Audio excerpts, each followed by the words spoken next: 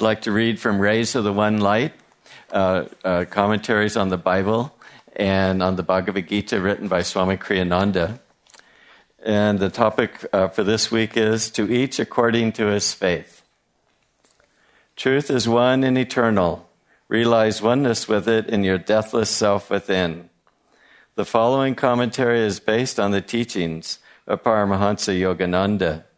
In the Gospel of St. John, chapter 3, we read, "Everyone that doeth evil hateth the light, neither cometh to the light, lest his deeds should be reproved. But he that doeth truth cometh to the light, that his deeds may be made manifest, that they are wrought in God." It is a common experience shared by most people that when a person errs, he experiences a desire to hide that error from his conscience instead of holding it up for purification. Error clutches its misdeeds to itself and resists correction, though it is only in the state of purity that we can achieve perfect freedom. It requires an act of will to offer that awareness up to the light and to hold it there until one's inner darkness is completely dissipated. For every state of consciousness has its own attractive power, and the more we allow that attraction to act upon us, the more we attract to ourselves the objective circumstances and experiences natural to it. Our faith in the attractive power of our underlying state of our faith is the attractive power of our underlying state of consciousness. Goodness attracts goodness. It takes goodness even to see goodness. Evil attracts evil, and it takes evil even to see evil. That is, to take special note of its existence. Whatever there is in you of darkness or light, offer it up to the heights. It is the supreme light alone. In the supreme light alone will we find salvation. Accept nothing less in yourself as your lasting reality.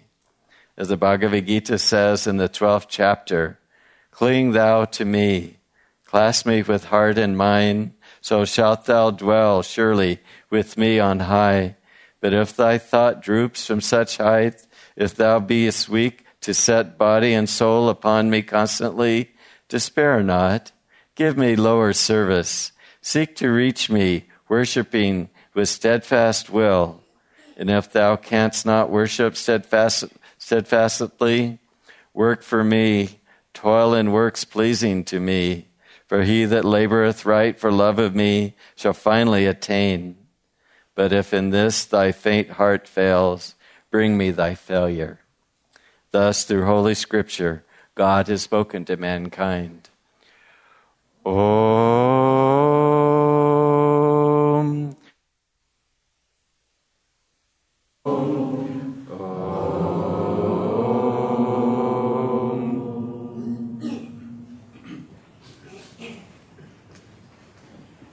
Good morning, everyone. It's wonderful to see you all here today. I'd like to begin with a reading from Whispers from Eternity, book of prayers and poems by Paramahansa Yogananda. Satisfy my soul hunger. O all-pervading Spirit, the breeze of thy inspiration has removed every cloud from my heart.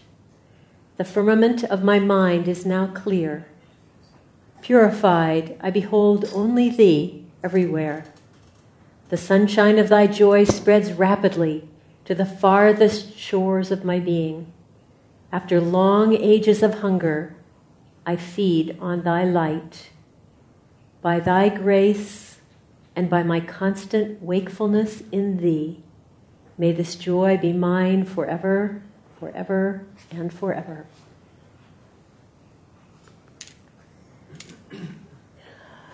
Well, we read every week from Rays of the One Light, and so it means that we've gone through these passages many, many times, and we've had the opportunity to hear excerpts from the Bible and the Bhagavad Gita year-round and to reflect on them on deeper and deeper levels. And it was occurring to me as we came to this reading that there are some of the readings that are just really reassuring. Oh, we read about the prodigal son sometime in the fall of every year, and there's always this feeling of it doesn't really matter how badly I blow it. God will always forgive me, and I am loved. And then a couple of weeks after the prodigal son, we have the foolish virgins. And the foolish virgins are the ones who did not keep the lamp of their oil, of their devotion burning. And so when the bridegroom came, they were not able to go into the wedding ceremony, the bridegroom being the Christ consciousness. And so we have the reassuring, but then we also have what you would call like the galvanizing. Okay, I need to rouse my energy. I need to, make sure that my devotion is strong. And it was occurring to me that I would think that any true religion would have to have both. That this part that says God loves you no matter what you do, and a part that says, but we want you to reach as high as you can to tune into God. And there are some religions in this world that focus only on the galvanizing. You're a sinner, and you better get it together. And I saw a very sweet joke about this recently. There was a pastor and a deacon, and they had a hand-painted sign, and they were putting it up next to the road. And the sign said, "The end is near!"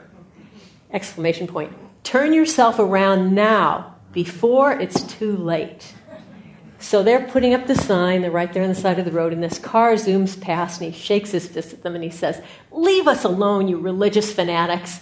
And the pastor looks at the deacon, and then they hear a screech of brakes, and then a splash. And the pastor says, "Do you think our sign should have just said bridge out?"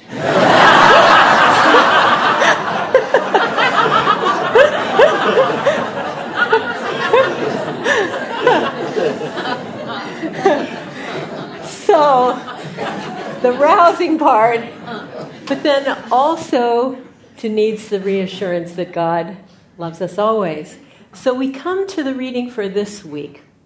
One of our favorite, probably everybody's favorite passages from the Bhagavad Gita, where it says, do this, but if you can't do this, do that, and if you can't do that, do that, and if you can't do any of it, it really doesn't matter, just bring me your failure.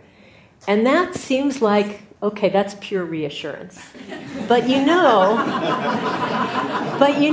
I think it is also galvanizing, because how often do we really do what it says?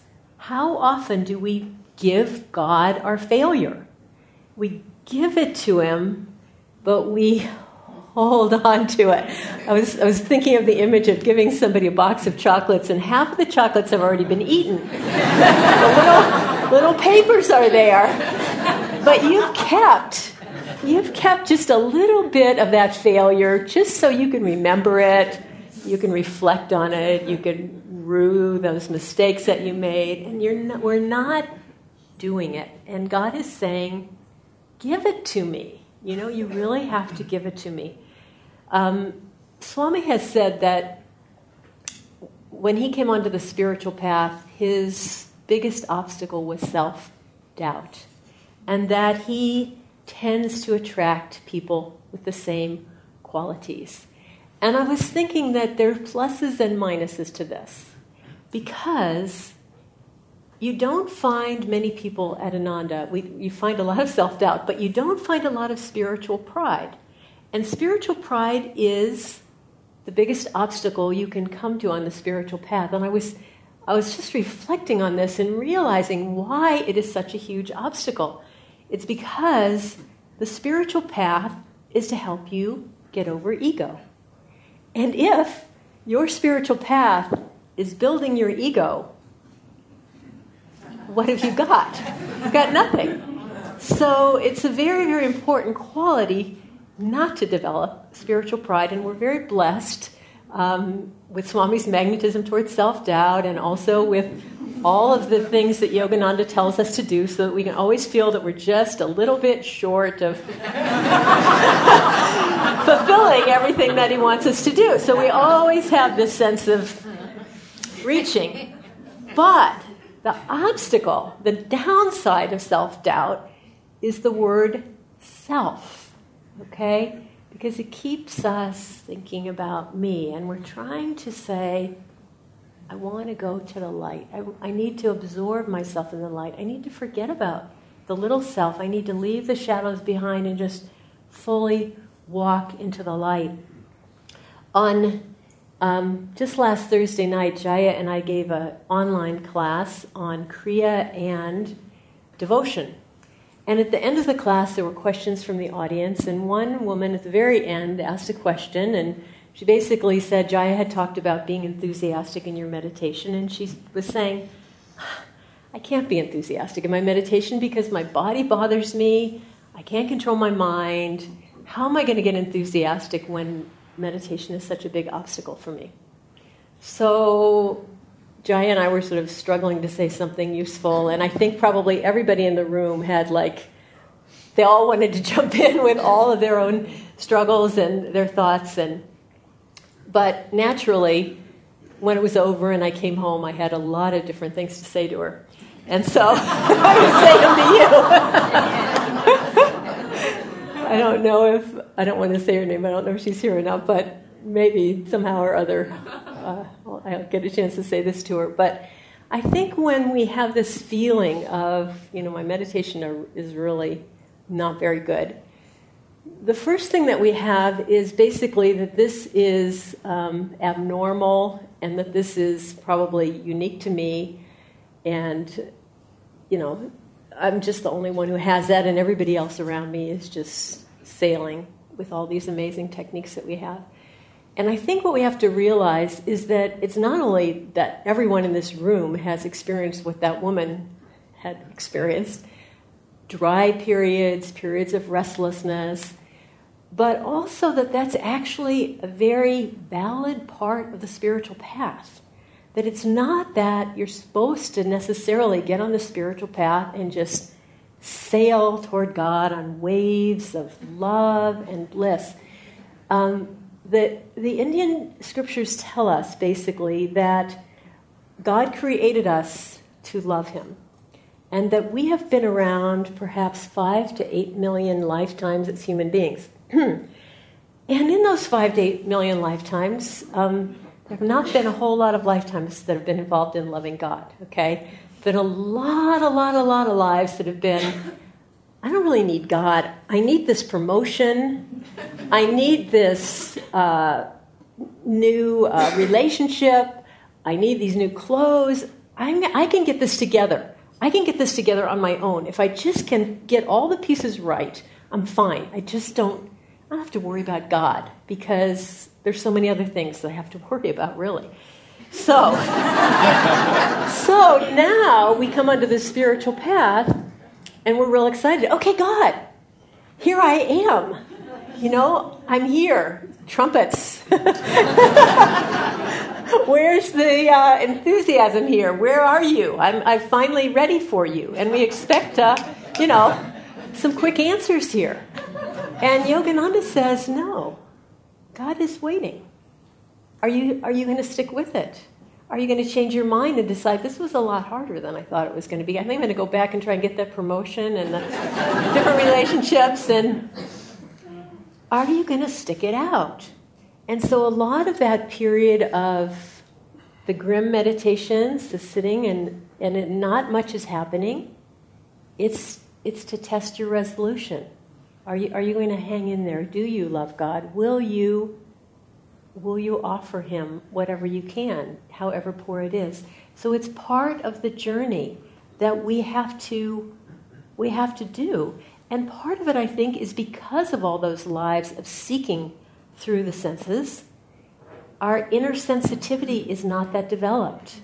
That part of ourselves that's able to receive blessings of love and blessings of joy and upliftment, we're not that sensitive. We've been running around after all the bright, glittery things, and now we need to develop that part of ourselves that can receive God's love. So it's like we're doing the work. We're shoveling our way through our old materialistic karma, and it's all part of the game. It's not a mistake that only happens to a few. It's just part of what has to happen. So not to look at it as an unusual or weird part of the path. So that's one thing. But another thing that occurred to me, and it's something that we do, we see it here, and I don't know if it's because we have so many exalted meditation techniques that we think it's really our failure to use them correctly that's the problem. But the Catholics have a different way of looking at these dry periods. And I was reading Saint Teresa of Lisieux, and she writes in a very charming way about the fact that she fell asleep a lot. She's the second patron saint of France. I mean, she's had many miracles happen through her. But she used to fall asleep in meditation a lot, and she had many dry periods, including the period right before she left her body. And she had a very different way of looking at it. She said, I just think of the baby Jesus, and I'm his plaything. I'm his toy. And sometimes he plays with me, and I feel uplifted, and I feel filled with inspiration and joy. And sometimes he gets tired of playing with me, and he throws me in the corner, and he goes off and does something else. And it doesn't matter. I mean, I'll just wait here. It's, she didn't take it on herself. It wasn't her lack of devotion. It wasn't her lack of ability to meditate. It was just Jesus's will. It was his right to just decide who he wanted to play with and when, and she would just happily wait till he came back. No problem. Just removes this sense of... So that's another point that I wanted to make to this woman. And still another point is that, above all, what we don't want to do, and this was talked about in the reading, is define ourselves by our lack, define ourselves by our flaws. And why don't we want to do that? Not only because it keeps us from moving forward spiritually. As Bharat read, the positive attracts to us positive inspiration, the negative draws the negative to us. But that's not even the worst of it. The worst of it is that how we define ourselves determines our next incarnation. So, if in this life you've had this big obstacle of poor concentration, and you begin to call yourself someone who is a very poor meditator, poor concentrator, well, guess what's going to happen in your next life? This is not God punishing us. This is our defining ourselves that way, and so we fulfill our prophecy as we reincarnate, which is the last thing we want to do. So, as this reading is saying to us, we really want to apply ourselves to this idea of giving God our failures. Giving God, seriously, handing it over, not taking it back, just saying I am a soul. I am a perfect child of God. Swami has an affirmation in one of the in the book on the chakras, I believe it is, where the affirmation for this chakra is, I am a great yogi. Isn't that a good affirmation? I am a great yogi. That's the affirmation we want to have. We are meditators. It's all there. It's just uncovering it. So trying to look at it in this way. Brother Lawrence, I was just kind of reading a little bit of Brother Lawrence and reading a little bit about Brother Lawrence yesterday. He had another, just sort of similar to Saint Teresa of Lisieux, very interesting approach. He was a simple person. This is how he describes himself. He was uneducated. He was kind of clumsy. He worked in the kitchen. But he determined to live his life as if there were only two in this world, him and God. Every single thing about his life was between him and God. He said if he was making a pancake on the oven, on the stove, that was just as sacred as meditating. Every single thing he did, we know that famous quotation, picking up a straw from the kitchen was just as sacred as being in the chapel. Doesn't matter. So trying to focus ourselves so that we are just in this world with God. It doesn't mean that none of us are here. Rather, it's all God. Every single person is our way of offering our love to God. So this was his journey, and even though he would describe himself as uneducated and simple, he was extremely wise. And the book, Practicing the Presence of God, is his counsel to many people who asked him how to live in the world in a spiritual way. But he said something so beautiful. He said, "This is how I am. This is how I am, and this is how I will be until you change me," speaking to God. Now, he wasn't saying, "This is how I am, I'm filled with faults, and I'm just going to sit here in front of the television until God decides he's going to tap me on the shoulder and change me." He was giving his whole life to God. He was serving God. He was praying to God. He was giving it everything he had, and at the same time, he wasn't thinking about himself at all. That wasn't the problem. So he had faults. What difference did it make? God created him. This is how God wanted him to be. It's fine. When God would change him, that would be fine. And he just was completely at peace with that because there was no thought of self, only of loving God, only of serving God. Swami was talking about, Krishna sent me this quotation of Swami talking about something that Master said.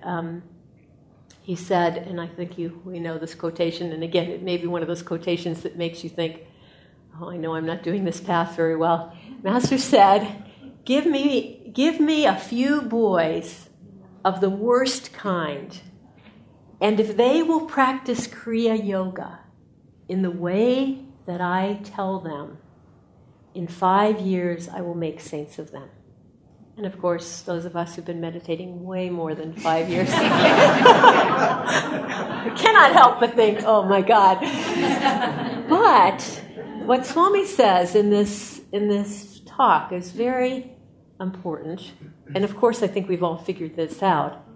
The key words are in the way that I tell them, which is not that easy to do. It takes a lot of attunement to get our kriyas that clear and that focused and that very much aligned with what the Master is saying. But what Swami said, the main message of that quotation was not about, you got 5 years and, you'll get it done in 5 years. The main message of that quotation was, it doesn't matter how bad you are. It doesn't matter what you're doing. What matters is what your intention is. Are you trying to point yourself in the direction of Kriya Yoga? Are you trying to point yourself in the direction of the discipleship, guru relationship of the light? If that's what you're trying to do, that's the only thing that matters. Looking toward our intention, looking toward where we're trying to go. I wanted to share a story that is, I think, well known to some of you, but not to all of you. And it's so beautiful that even though I know this story, and I still find inspiration in it.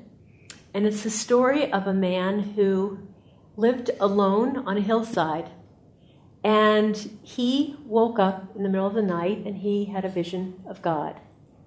And God said to him, "There is a very large rock outside of your door. And I want you, in service to me, out of love for me, I want you to push that rock. Will you do that for me?" And the man said, "Yes, I will do that for you." And he woke up in the morning very, very uplifted by this dream. And he went outside, and there was the rock, of course. It had been there for quite a long time. And he just put all of his energy into pushing that rock. Pushed it from the front, leaned against it. He pushed it every which way, and he put all his will into it. And he was doing it because he loved God, and it was what God asked him to do, and he pushed it all day long. Came rest at night, started up in the morning, once again, all day long, pushing that rock, remembering the inspiration of that dream, remembering what God had asked him, and very, very happy to push the rock. Well, he did this for years. And something happened at a certain point, and he began to get tired, a little tired. And a little discouragement began to creep into him. And he said, I have been pushing that rock as hard as I can for years, and it has not budged 1 inch. Why am I doing this? But luckily, he was a disciple. He was a great lover of God. And he came to God, and he prayed, and he said, Lord, I've done the best I can. I'm totally discouraged. I've been pushing this rock, and it has not moved an iota, and I give you my failure, basically, just like the Gita said. I failed you, and I don't know what to do.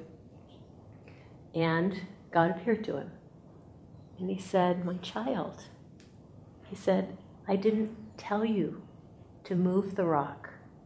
I told you to push the rock. Look at what has happened to you in the years that you've been pushing the rock. Your body is strong, your arms and chest are strong, your legs are strong, your will is strong, your mind is strong, your heart is strong. I'll move the rock. Okay? So we can't control how well we do in meditation. I mean, we can give it our best, and we can try, and we can be creative, and we can throw in some chanting when we need to rouse the energy, and we can throw in some breathing exercises, and we could read inspiring books, and we can try harder to really understand the techniques and to practice them, and we can do all those things, and we should do all those things to keep our meditation practice alive, but we can't determine how well we're going to do. All we can do is keep pushing in the best that we can, and let the rest of it be in God's hands. So let's just take some time now. We're going to just meditate for a few moments and just reflect. We had our purification ceremony earlier. If there was anything that you gave away that you're still holding on to, let's just feel like, I'm ready to let it go. God, I am just the way you made me. Everything that I am, my strengths, my weaknesses, my unending mistakes, they're all coming from you. My internal battles are given to me by you to help me grow. My external battles are given to me by you to help me grow. And let's just offer ourselves into those wise and loving hands.